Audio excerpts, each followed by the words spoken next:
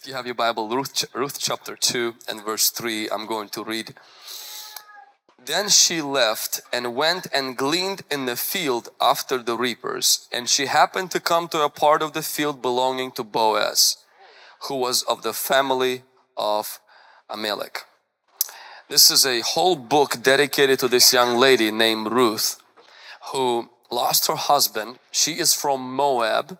Moab is not a nation of Israel. It's a nation close to Israel, and they were not on a good relationship necessarily with Israel, and she come from a nation where they worshipped other gods. Her husband moves to Moab because the economy was really bad in Israel.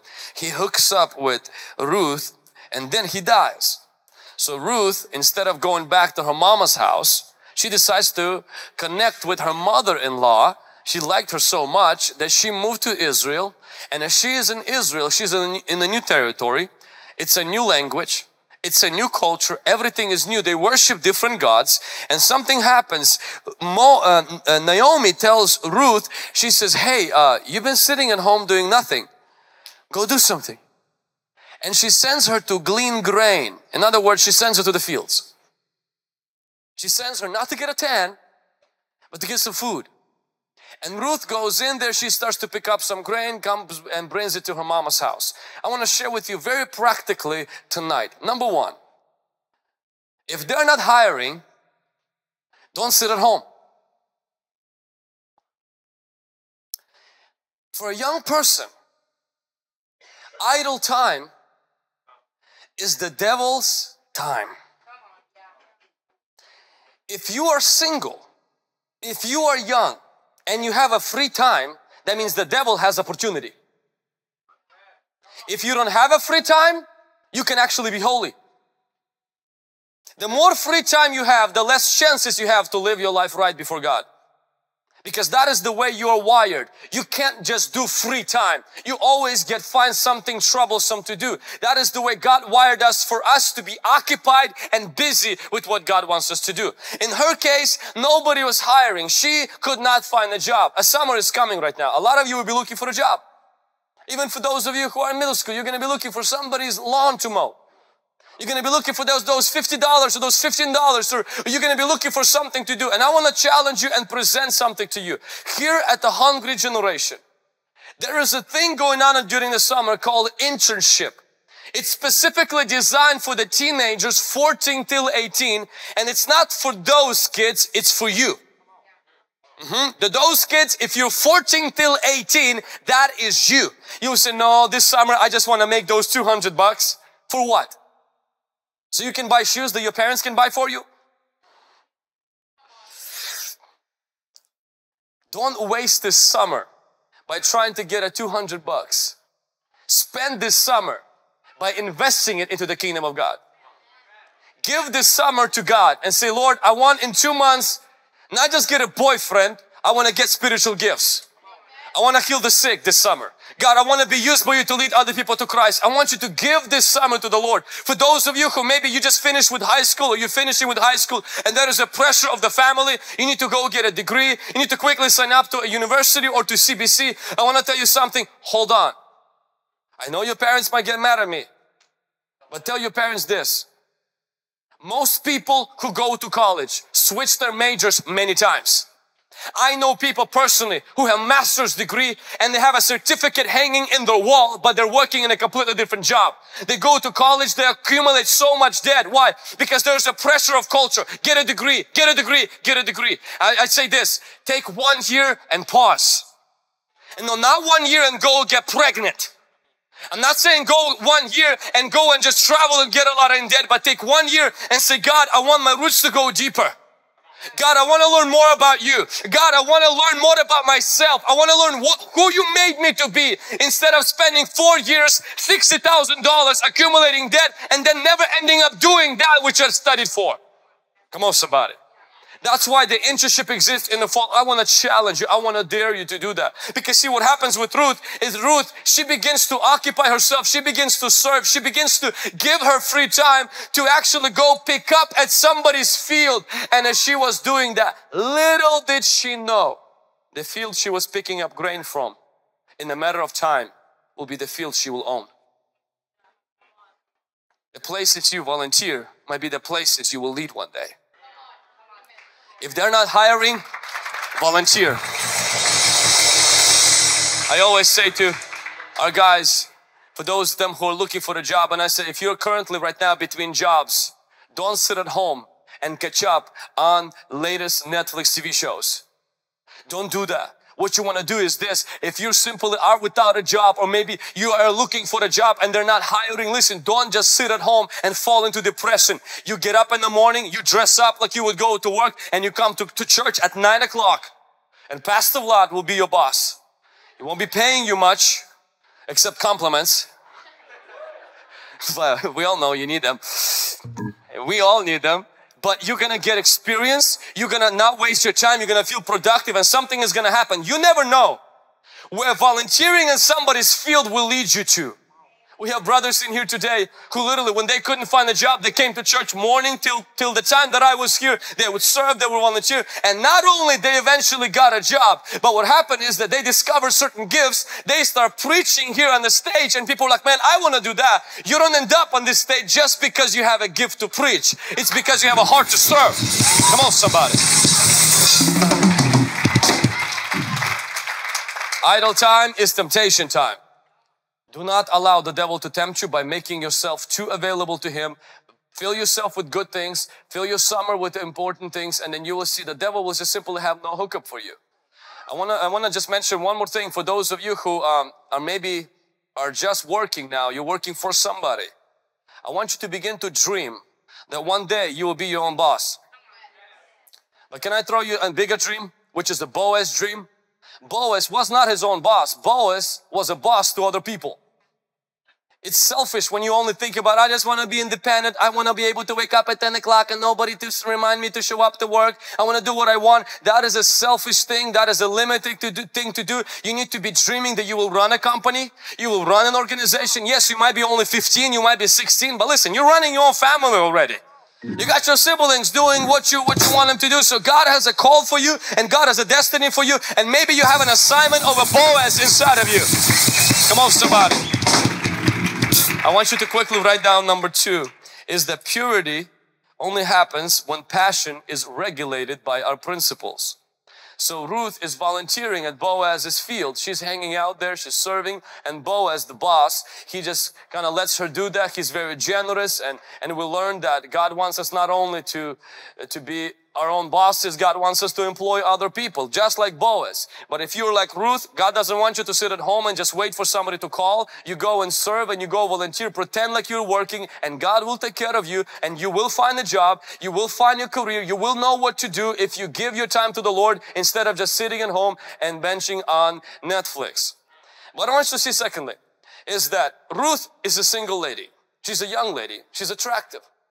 And her mother-in-law says, Ruth, girl, you gotta get married.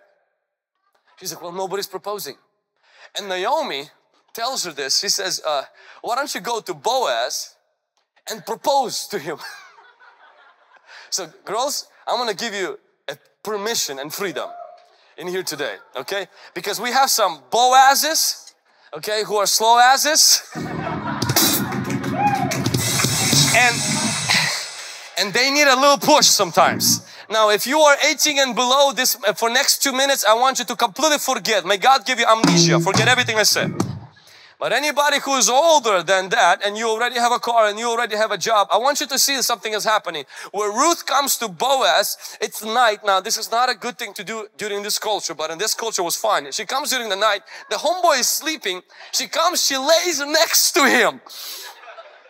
Okay, that's what her mother-in-law says. So if your mom says that to do that, check that with your pastor first. But the mother-in-law says, go lay next to him. She lays next to him. There was nothing inappropriate that happened. The guy got pretty cold. He's looking for a blanket. He's realizing a woman is laying next to him.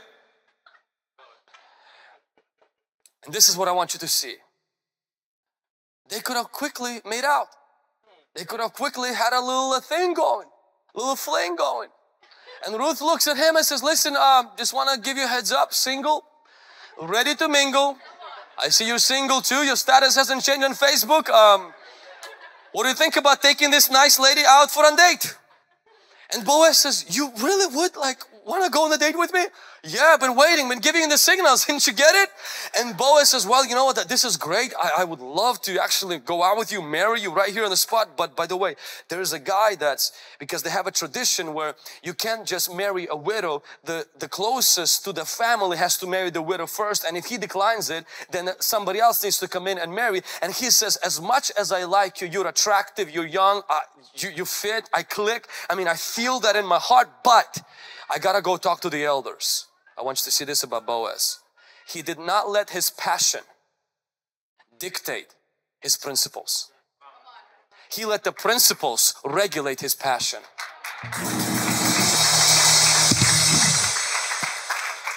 That means if he's hot, that does not mean that, well, he's not Christian. It doesn't matter, he's hot. Hell is hot too. You don't want hell. But you don't understand, she can change. No. You can't let your passion dictate your life. You gotta let the principles of God control your passion. Are you with me, church? And Boaz, as much as he liked Ruth, he says, I gotta check with the elders. I gotta check with the principles of God. And when the principles of God checked out, eventually Boaz married. Never, if you will always make a mistake in your dating life, and you will lose your purity if you let your passion take the driver's seat. Because passion, a lot of times, is another word for lust. But if you let the passion go into school of your principles, and if that passion does not pass the school of your principles, then the passion has to be kicked out and say, you know what, this is not for me. Why? Because I'm not going to compromise my principles for somebody I'm attracted to, for somebody I have a crush on, or for somebody that makes me feel like little butterflies in my stomach. Is somebody with me right now? See, a lot of people are struggling with purity. Young people are struggling with purity for this reason. Because you can never be pure outside of your principles. Listen to this very carefully. I'm going to share with you a secret. Purity only exists when you honor your standards. When you step over your standards, you can pray until your veins pop. You will never be pure. Because purity is God's gift for honoring your standards. And girls, guys, you have to have standards. You have to make up those standards before a boy shows up. You have to have those standards before the girl shows up. You can't let somebody else make up those standards for you. You can't let Kardashians make up standards for you. You can't let your friends make up standards for you. You can't let the culture. You gotta make up the standards that are in line with God's word before anybody shows up. Can I get a witness in this place? And you gotta understand that when you stand for your standards, something happens. Purity is automatic. But the moment you step over your standards, this is what's going to happen. You're going to find yourself pregnant. You're going to find yourself losing your virginity. You're going to find yourself heartbroken. You're like, man, I thought you loved me when he only wanted to get into your pants. You find yourself heartbroken. You say, how did that happen? Anytime you step over your boundaries and step over your standards, you'll find yourself heartbroken and you will lose your purity. Protect your standards. Protect your principles. Be like Boaz. Saying, you know what, as much as I like you, this is great, but I gotta check with God's word. You know what, I gotta check if you go to church.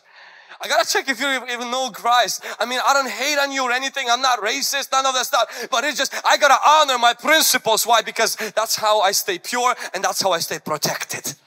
Come on, somebody. This is good preaching right there. Dating is like driving. There's 4 things I want you to remember about dating and driving. And number 1 is that in order to drive, you have to have a license. In order to date, you have to be of certain age. Nobody drives just because you know how to drive. Now, just because you have a need for speed or some other app that you have on your phone where you're actually driving, that does not qualify you for driving.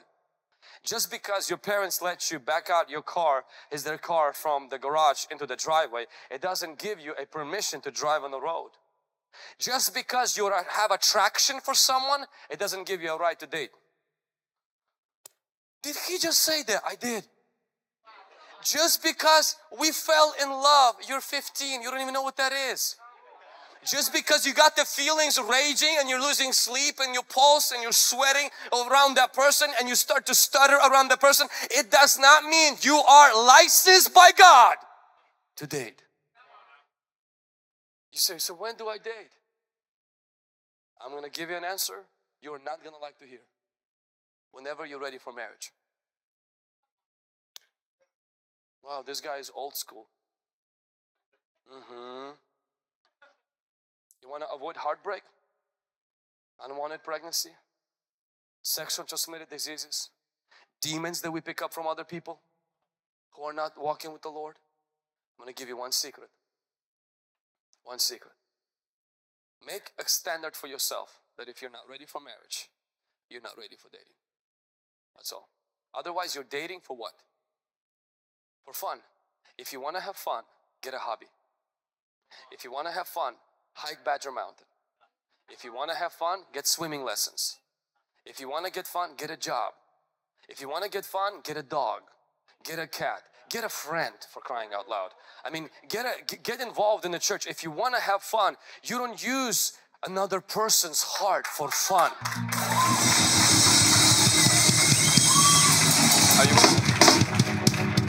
Dating is like driving. Number two, dating is like driving. You need a car. You can have a license actually, but if you don't have a working car, you can't drive, correct? So just because it's the right time for you to date, it doesn't necessarily mean you should be dating if you are a wreck. In a sense, if you're heartbroken right now, you've been through abuse, you've been a heartbreak, or maybe somebody broke your heart, or you're emotionally really just you're going through something very difficult right now, it's not a right place to go into dating. This is the devil's lie. Listen to me very carefully and it will save you years and hundreds of dollars from counseling. This is the lie of the devil. When you're hurting, get a person to date. Why? So that it will fix you. It's kind of like this. Your car has a running oil. Okay, I mean you're coming out and the oil is just dripping from the car. Look, if I just get it on the road, it will fix itself. Now only girls can say that, right? Who have no idea how cars work. Nobody in the right mind will know that the car doesn't get fixed because you took it on the road. Actually, the car breaks down more if you take it on the road. If you say that, I know I'm hurting, I know I've been rejected, I know I've never had a dad in my life, I know that my ex-boyfriend cheated on me, I know that this has happened to me, so if I just find me another guy, I will be automatically fixed. You're being lied to.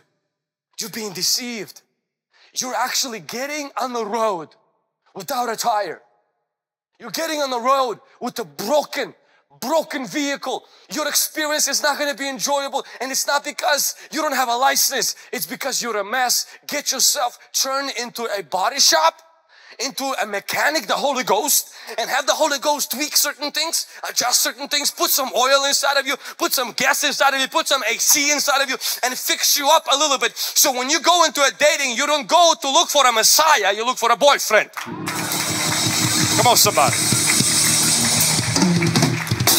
Number three, dating is like driving in the sense that you have to have a license. Number two is that you have to have a working car. And number three, you have to have a road to drive on. Roads, the more expensive your car is, the more you need a road to ride on instead of a gravel, a lawn, or your backyard, right?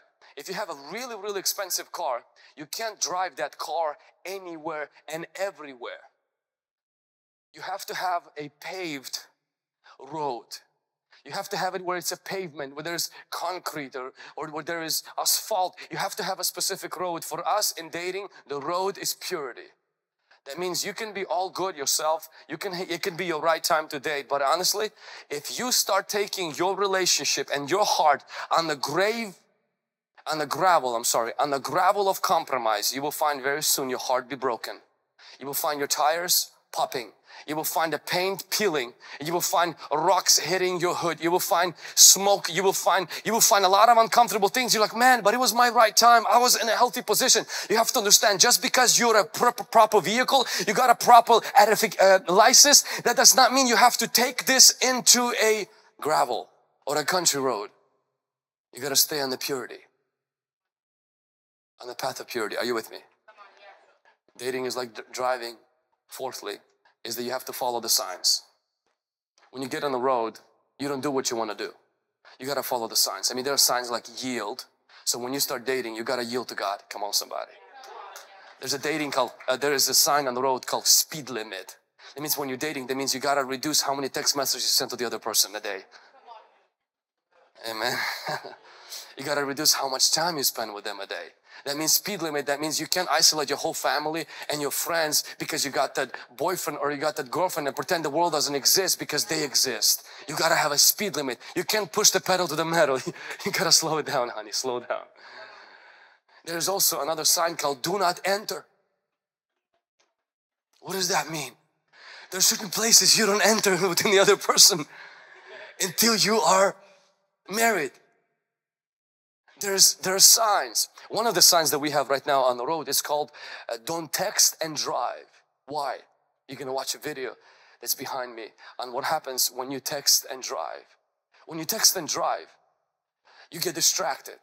When you text and drive, you get into an accident. I'm going to show you.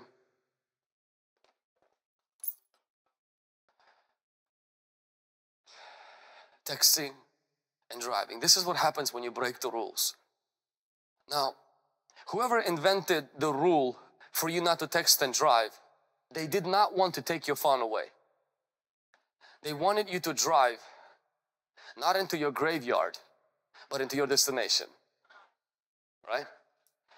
I am an experienced broker of the law. I have under my belt 2 accidents from texting and driving.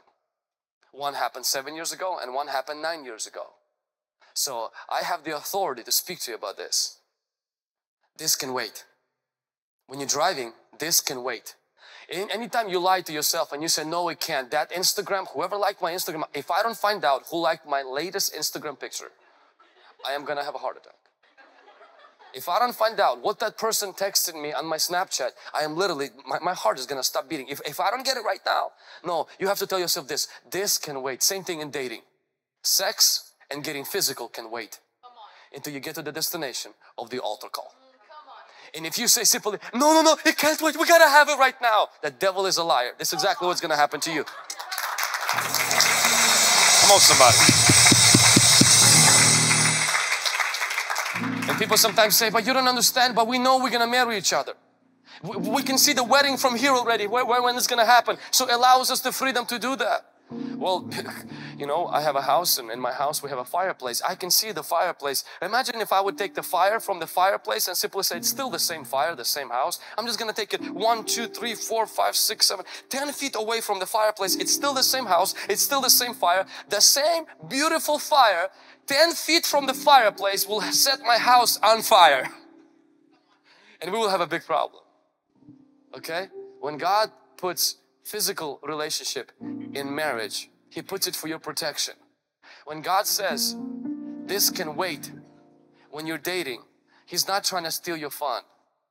He just wants you, when you get fun, you actually keep having fun without all kinds of complications and problems that will follow when you start to get this while you are driving. Young people, I want to encourage you. God loves you so much, and that's why He invented purity, and that's why He created principles, not to steal your fun, not to steal your joy, but to protect your heart from being broken and protect your future from being ripped apart by sin and Satan. Are you with me? If you want to live pure, honor your standards. Protect your standards. Let no fool, I don't care if that's some basketball player, a football player, I don't care what car his parents drive that he picks you on. Listen, you gotta keep your standards, and if he doesn't honor your standards, you call police. Oh, but if you love me, you would do it. If you love me, you'll get a job, put a ring on it, and take me to the altar. Come on, somebody. You gotta do that. And so I just wanted to I have one more thing that I want to share, but for the lack of time, I'm going to land the plane right on this. God wants you to live your life with the purpose.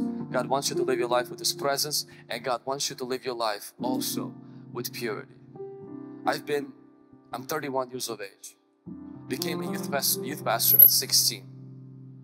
And you know, when I got married at 24, I was married and I was a virgin. I lived in the world just the same as you do. Was it easy for me? No. But I can tell you one thing, that it was worth it. Today I'm married to a very, very beautiful young lady, and I enjoy all the benefits and I enjoy all the blessings of that marriage. For many of you, maybe that's not your story. You say, Vlad, I blew it already. When you came to Christ, God resets the clock. From that point on, begin to live as though you've never sinned again. Begin to live holy. Begin to set your standards up. Begin to spend your weekends not in the clubs, where most likely you're not going to find the Holy Ghost, but you're going to find some other ghosts who are going to take stuff from you. You begin to come to night prayer. When you have free time, begin to come to church on Sunday. Begin to join a home group. Begin to get your life in line with God's Word and God's principles so that the Holy Spirit can use you. Amen.